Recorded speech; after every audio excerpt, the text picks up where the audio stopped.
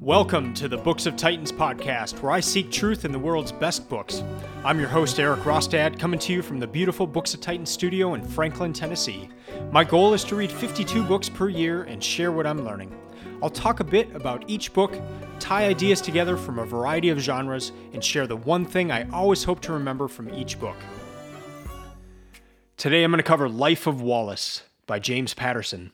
This is book 45 of 52 for my 2020 reading list. I was in Edinburgh in 2018, and I walked into the Gently Mad bookstore, and I came across a book with the title Life of Wallace. Took it off the shelf, looked in it, published in 1898. It smelled of old bookstores, smelled of, let's just be honest. It smelled a little bit of mold. And it was actually kind of hard to read the book because the mold smell was so strong. But there was one really cool thing right when you open the book, and that is a plaque. And it says Springburn School Board, Albert Evening Continuation School, session 1898 to 1899. This prize is awarded to James Henderson for complete attendance and good conduct. 8th of March, 1898, by N.P. Dodds, chairman of the board. So this book was given to an excellent student in 1898 for that perfect attendance and good conduct. And he was given a book about the hero of Scotland, the Life of Wallace. And I wanted to know more about this William Wallace. I'd first come across Wallace in the movie Braveheart, a movie that had a huge impact on my life. It sparked a desire and a love of Scotland that I have not been able to get rid of. It has only intensified as the years have gone on. I've been to Scotland 10 times since watching Braveheart. And we named our daughter Scotland. My wife and I love the country so much. It has such a rugged beauty, a different look depending on when you're there, what time of the year. You go in the summer and the early fall, and the hills are purple with heather. You go in the late fall into winter, and the colors of the trees are just stunning. And you go in the spring, and everything is alive with this rich green, and the hills and the mountains. It is just a stunning country, and it just seems the farther you drive north, the more beautiful it gets. So when I saw this book, I wanted to see what people thought about Wallace in the 1800s. I wanted to see what was known about him then and how that's different from what we think about him and know about him, and that mainly being from, at least in my case, from the movie Braveheart. So let's go back in time a little bit. William Wallace was born in 1270 and he died in 1305. He was executed in London. And the only record we have of William Wallace is from Blind Harry in a poem that he wrote 172 years after Wallace was executed. So Blind Harry was born in 1440, he died in 1492, but in 1477 he wrote the Acts and Deeds of the illustrious and valiant champion Sir William Wallace.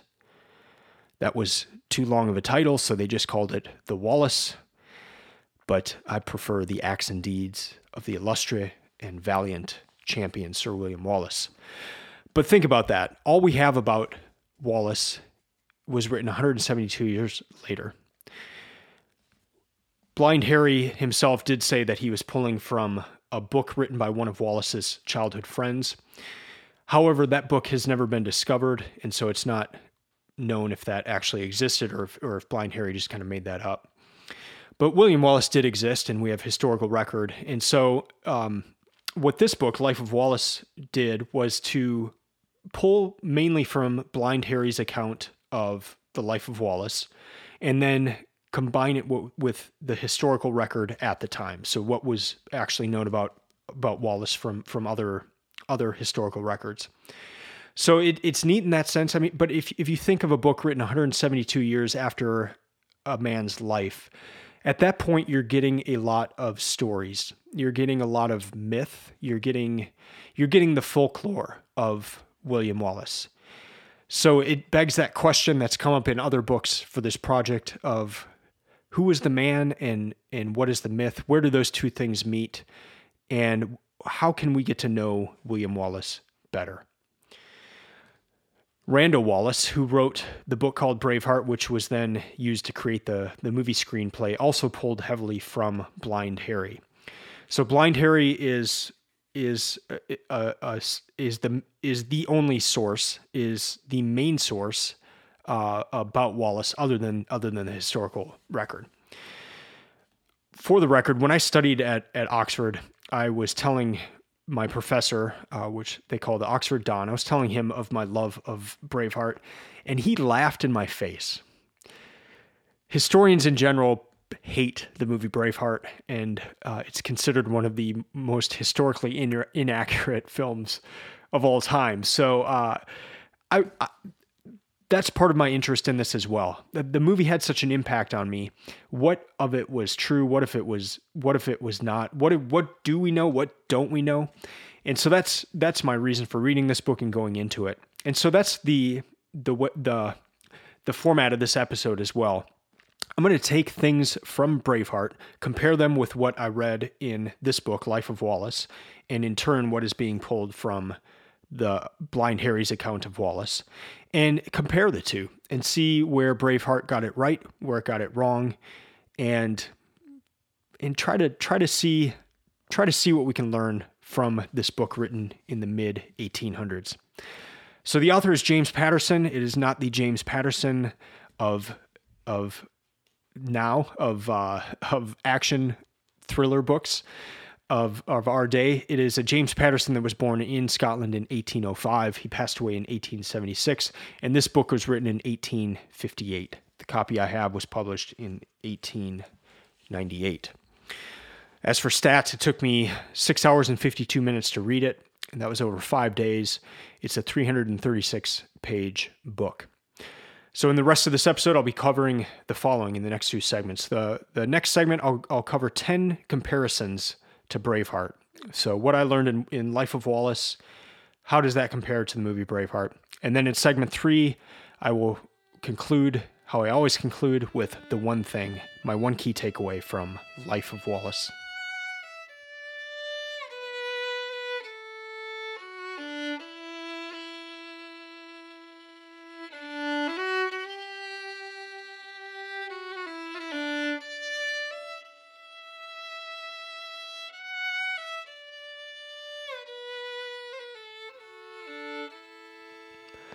One of my recent trips to Scotland with my wife, we met a man named John, and he had a huge tattoo of Wallace on his arm.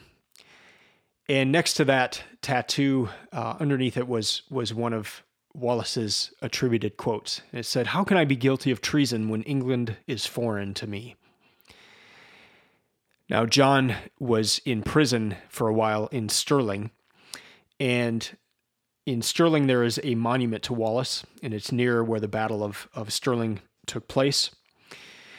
And John could see that monument from his prison window. And he said it was a guiding light to him. It was kind of his North Star while he was in prison, because he just looked at that. He knew he'd be free again one day. He'd be out of prison, and that monument gave him hope. And I always think of John when I think of William Wallace. And when I think of Braveheart too, which has been called one of the most historically inaccurate movies of all time. So let's get into it. Where did Braveheart get it right? Where did it get it wrong? And I'm just going to go through 10 things that were in Life of Wallace here, and how that connects to the film Braveheart. So the first is the Barns of Ayr. And if you recall in the movie, one of the first scenes is the narrator's kind of describing it, where the Scottish nobles were gathered together under a banner of truce from the English, and they arrived at this barn and they were all hung. And Blind Harry referred to this as the Barns of Ayr. However, more recent historical scholarship doubts that this event took place at all. But in the movie, it's one of the main things that kicks things off and shows how evil the English are, that even under a banner of truce, the English are killing Scots. Number two, a David and Goliath, David versus Goliath story. So if you remember in the movie, Wallace returns to his childhood area, and there's some Scottish games going on, and there, contests of strength, and there's dancing, and there's just this festival going on, and Wallace shows up, and his friend is throwing this huge rock, and so it's this huge show of strength, and then Wallace kind of picks up this small little stone and throws it and nails his friend right in the head and knocks him down. It's just kind of a scene reminiscent of a David and Goliath type of story. And although that does not show up in Life of Wallace, another story does show up, and it's actually when Wallace encounters this man who pays people to hit him as hard as they can with this pole. And Wallace is portrayed as such a strong man that he takes up this offer, and he's so strong that he kills this man by hitting him with the pole. So this man who's been hit his whole life with this pole and had people pay him to hit him, Wallace takes the challenge and just kills him. He hits him so hard. Number three, Rome. In the scene with Wallace when he's wooing Murren, they're talking, and she says, "Oh, you've been to Rome," and Wallace says, "Aye, Uncle took me on a pilgrimage." But there's no actual reference that Wallace went to Rome in his early years. There is a reference that he was raised by an uncle who would have had access to a library, maybe an ecclesiastical situation to where Wallace would have been trained in the Bible and just had access to different books. But there's no indication that he went to Rome. But what is interesting is that and this was found later on, not during Blind Harry's time, but there was a letter found in the Tower of London. And the Tower of London is where prisoners would go. You usually go into the Tower of London, but you don't come out. You're usually executed if you're on your way to the Tower of London. But they found a letter, and it was a letter of introduction from the French king to the Pope for William Wallace. So I'll talk a little later in this episode that Wallace would go to France. And there were a few different times that he went to France. And he would meet with the French king, and the king had written this letter of introduction to the Pope for Wallace to meet the Pope. And the thinking is for him to talk to the Pope and try to get him on the side of Scotland and for freedom for Scotland. And the fact that this letter was in the Tower of London makes it seem that it was probably on Wallace. Wallace probably had this letter with him when he was captured and then sent to England for execution. And so it's interesting. In the film, they have it wrong that Wallace went to Rome as a child, but there's this interesting letter that he was to go to Rome and never made it. He was executed before he had the chance to go to meet the Pope. There's also the talk of the Pope in Braveheart, the scene where the people kneel in front of Wallace and he says, "Stand up, man, I'm not the Pope." And so just some interesting connections there, but not how it happens in the movie. Number 4, Murren. Murren's name was probably Marion and not Murren, but it's Wallace's love interest. And she was indeed murdered by the English sheriff Heselrig. And in the movie, Wallace gets his revenge on Heselrig and slits his throat in the same way that Heselrig killed Wallace's love interest. But that's not how he was murdered. Wallace did actually get his revenge, but he killed him in his house, not by slitting his throat out in public. But what's interesting is there's another scene in the film where Wallace does go into someone's house and kills the person in his bed. So it's kind of one of those things where it didn't happen with this particular person, but there's another scene where Wallace does go into someone's house to kill him. In Life of Wallace, this book, it said that with Marion, Wallace had a daughter. that was not in the film. Number 5, the Battle of Stirling. This is one of the things historians hate the most because the film portrays the Battle of Stirling. It's the first big battle in Braveheart, and it's when it's the two armies across the way in this huge field, and it's where Wallace gives that speech. Mel Gibson gives that speech and fires everyone up, and then they just go and decimate the English, and it's largely because of these spears that they have, and the battle did not take place in a field. It was the Battle of Stirling Bridge. It took place on a bridge, and the Wallace Monument is neat because you go up into it and then you can see the actual battlefield. You see where the battle took place. And the English were at the Stirling Castle, and they were crossing the river to get to where the Scots were. And the Scots were kind of hiding up in this hill. And so Wallace was up in the hill, and he was telling his men, wait, hold. And he wanted a certain number of English to cross this bridge, and then he would attack. So that way he didn't have to fight the entire English army. He just had to fight a small percentage of them. And so in the film, you see the English attacking them full force, and then Wallace is sitting there saying, hold, and then they lift up the spears, and that kills the cavalry coming in. So it didn't happen like that. It was much different, but there was this sense of Wallace telling his men to hold.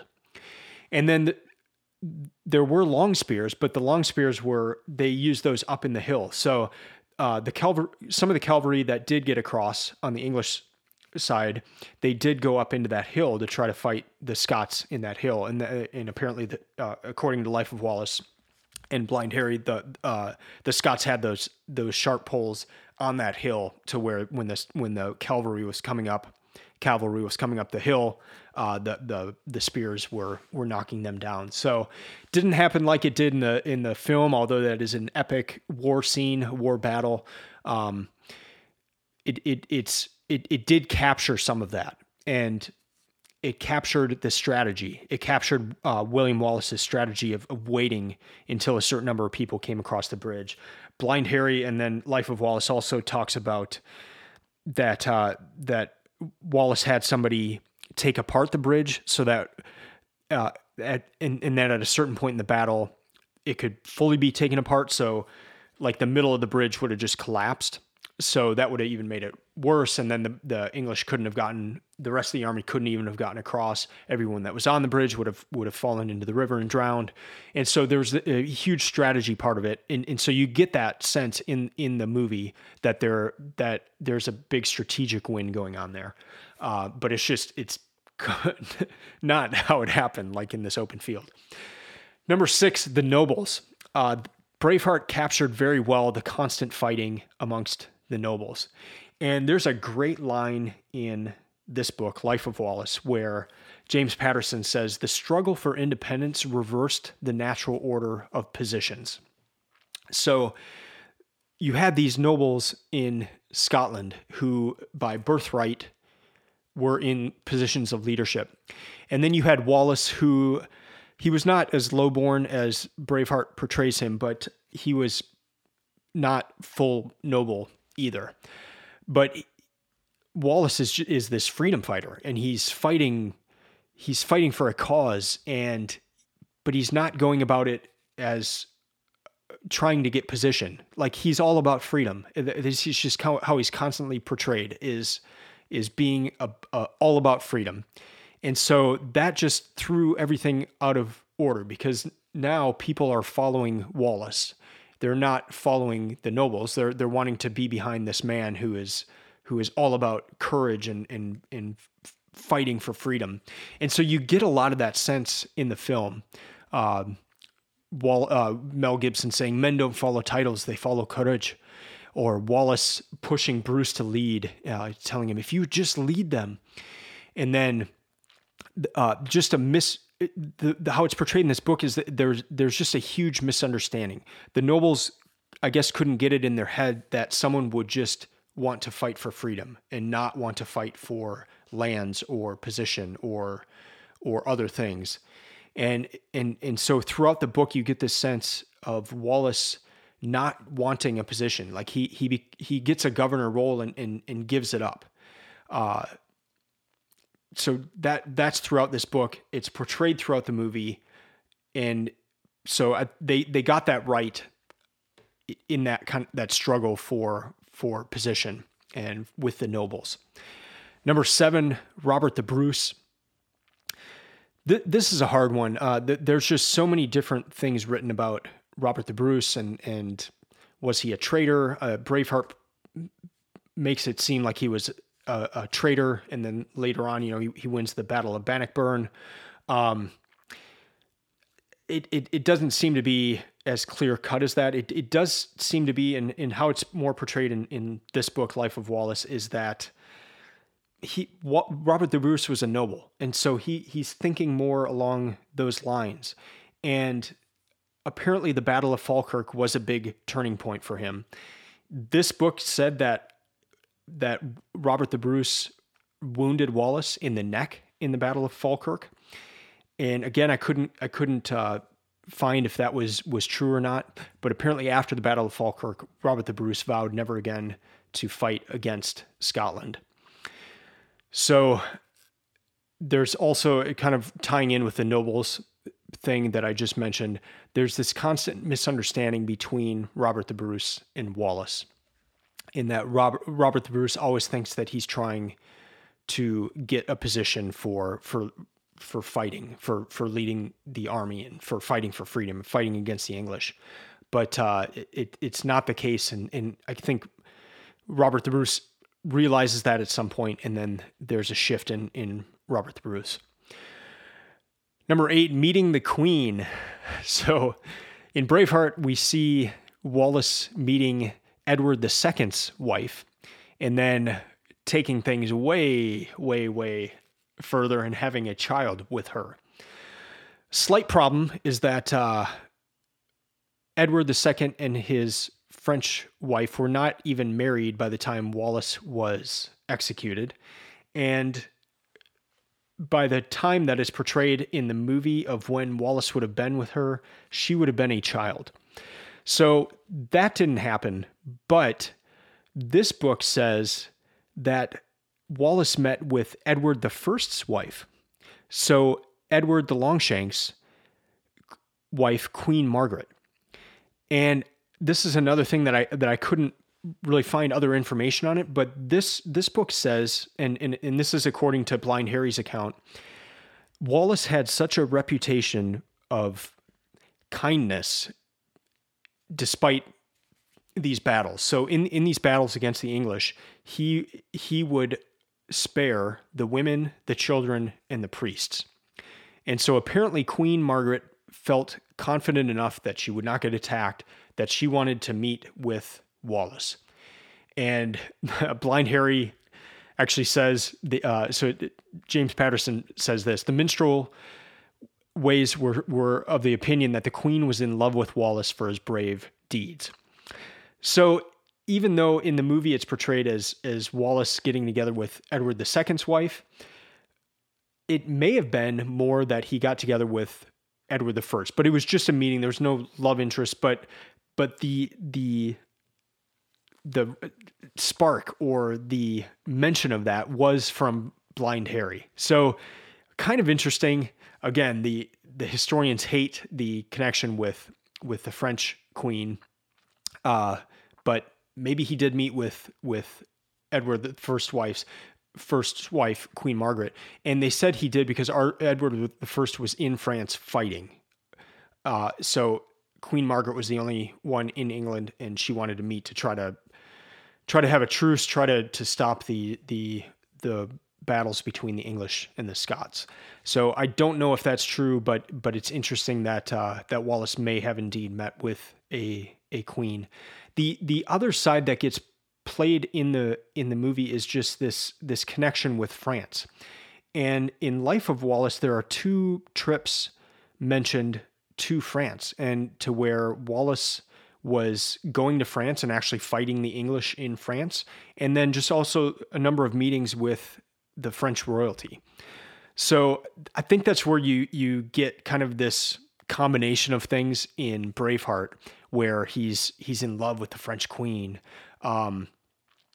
just kind of combining Wallace's trips to France, even though it would have been really impossible for him to have had a love interest with Edward II's wife. Number 9, Man vs. Myth. There's this story that Blind Harry includes about Wallace fighting a lion in France and then killing the lion. So you almost have this this Samson or David type story again, where it's Wallace killing these lions, and in the historical records say that probably didn't happen, but it reminds me of a scene in Braveheart where these people in Scotland are talking, and they're talking about the myth of Wallace and how he was like Moses in the Red Sea, and he's 9 feet tall and all this stuff, and just all these myths going. And if you listen to an episode a few back about David Crockett, that came up a lot too. The man versus the myth, and where do you draw the line? What's the truth about the man, and what is the myth? But I think Braveheart actually did a great job in capturing that. And you have all these different stories that probably didn't happen, but it was part of that myth, and it probably some of the stories that Blind Harry would have heard, probably much exaggerated 172 years after Wallace. The 10th thing is the execution of Wallace, and the movie got that right on a lot of accounts, although the actual execution was much more gruesome and nasty, and I won't go into it, but they did get it right.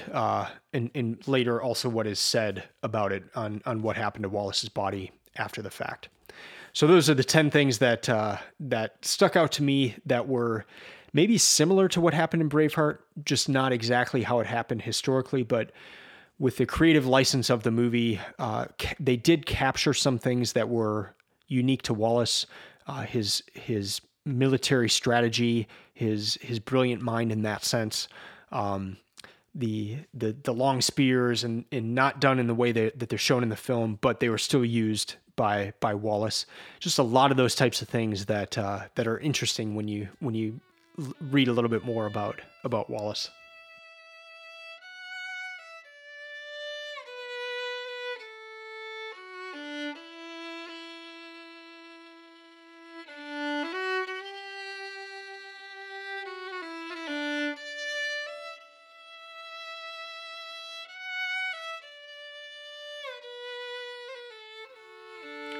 Now into segment 3 and the one thing, and I'm going to expand one and maybe cover 2 things in this one.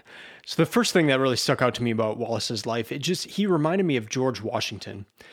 You've heard of the story of Washington where instead of wanting to be president further, he turned down the role and became a farmer. And the King of England at the time said, if George Washington did indeed do that, then he's a greater man than I thought. Something to that effect. But just that ability to have, you're in the top position and to turn that down, it says a lot about the character of the man. Wallace, the way he's portrayed in this book, was very similar. He fought for freedom. He was not in it for position. He was not in it for money. He was not in it to try to gain wealth. At any time that position was put forward for him to take, he would try to push it off to somebody else. He would try to push it off to Robert the Bruce or to someone else. He wanted to fight for freedom, and he would take roles if that furthered the cause of freedom, but his main goal is freedom. It was not to gain from that. So that was the first thing that stuck out to me about Wallace's life. And it was captured in Braveheart, but you just kind of wonder, is this part of the myth, or is this how this man really was? And then the second thing, and I'd never heard this before, it's certainly not presented in the movie, but in Life of Wallace, it says when Wallace was executed, he asked for one thing, and that was he had always carried the Psalter book that his mother had given him. He had always carried that on him, and he asked for that to be held in front of his face while he was executed. And who knows if that's true? It's a nice story, but it's something that stuck out, and I thought it was neat.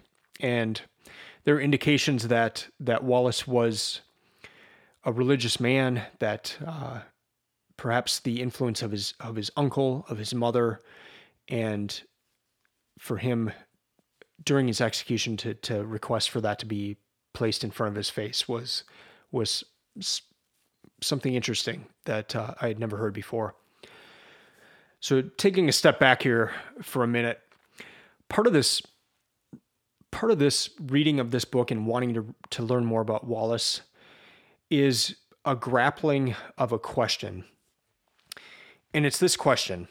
Actually kind of a shock that when I was talking to my Oxford Don in the year 2000 and was mentioning Braveheart, and him laughing in my face of how historically inaccurate the movie Braveheart was. I didn't know at that point. I just hadn't read into it hadn't heard any opposing viewpoint, and so just assumed that what I was seeing in Braveheart was correct. And so that was just kind of a shock for a college age student in learning that maybe Braveheart's not correct after all.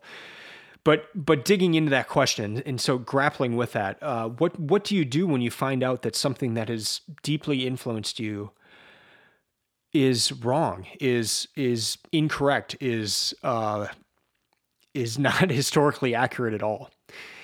And the reason I ask that, and the reason I grapple with it, is there's a Christian writer and speaker who it just came out that he's not who he said he was, in just kind of the worst possible way. I have books by this man. He's influenced my life. He's influenced friends of mine's life. I know people who have worked with him. And so what does that say about the impact of that man on my life? And I've known other men who have fallen like that. So they've impacted my life, but what do you do with that? And that's kind of one of the questions that I grapple with. It's kind of a fun question with Braveheart. The movie had a big impact on my life, and yeah, I'm getting to know more about Braveheart. But what about when it's more personal? When you find out that someone is not who you thought they were, when maybe a whole system that you believed in is not what you thought it was. What do you do with that? And does it negate everything that you believe? Do you take the good out of that? Do you try to remember things that are still helpful? Do you need to remove everything? I saw somebody comment, do I need to get rid of all the books that I have of this person? And I don't have an answer. I'm not providing an answer here for that question, but it's something that I think all of us grapple with, and it's a tough thing to grapple with. And so that's part of my reason for digging into this. So for Braveheart and the story of William Wallace, we may never know the true actual story. There are no sources from that exact time, like from his actual life, other than just a few historical mentions. So it's a man versus myth. But there are parts that are true, and can you pull those things? Can those still light your fire? It's something to grapple with, right? So this was an experiment of sorts. It was to see what people thought about Wallace 100 years ago, what people were writing about him, and to see what the popular understanding of him was, especially before Braveheart came into play. What was captured in Braveheart that is true, what is not, what tried to get to some aspect of the truth, and what is not even close, and then what is things that we just will never know. Those are things I wanted to dig into here. So that's what we're going to do it for this episode. Thank you for listening. I'd love to hear from you. You can email me at eric@booksoftitans.com. That's Eric with a K, so Eric, ERIK, @booksoftitans.com. You let me know what you thought of this episode, of other ones, what you know about Wallace, maybe what I got wrong in this episode, or things that you have discovered about Wallace that you wanted to share. I'd love to hear those things. If you'd like to support the podcast, you can do that. You can go to booksoftitans.com/support. I have just revamped the website. There are a lot of new tools. You can view my reading lists. You can view reading lists of others. I have a new resources page with a ton of tools that can help you read better and remember what you read. You can follow Books of Titans on Instagram or Twitter @Books of Titans. And I will be back in a couple weeks discussing another book from my 2020 reading list. Until then, keep reading, keep learning, keep listening. I'm out.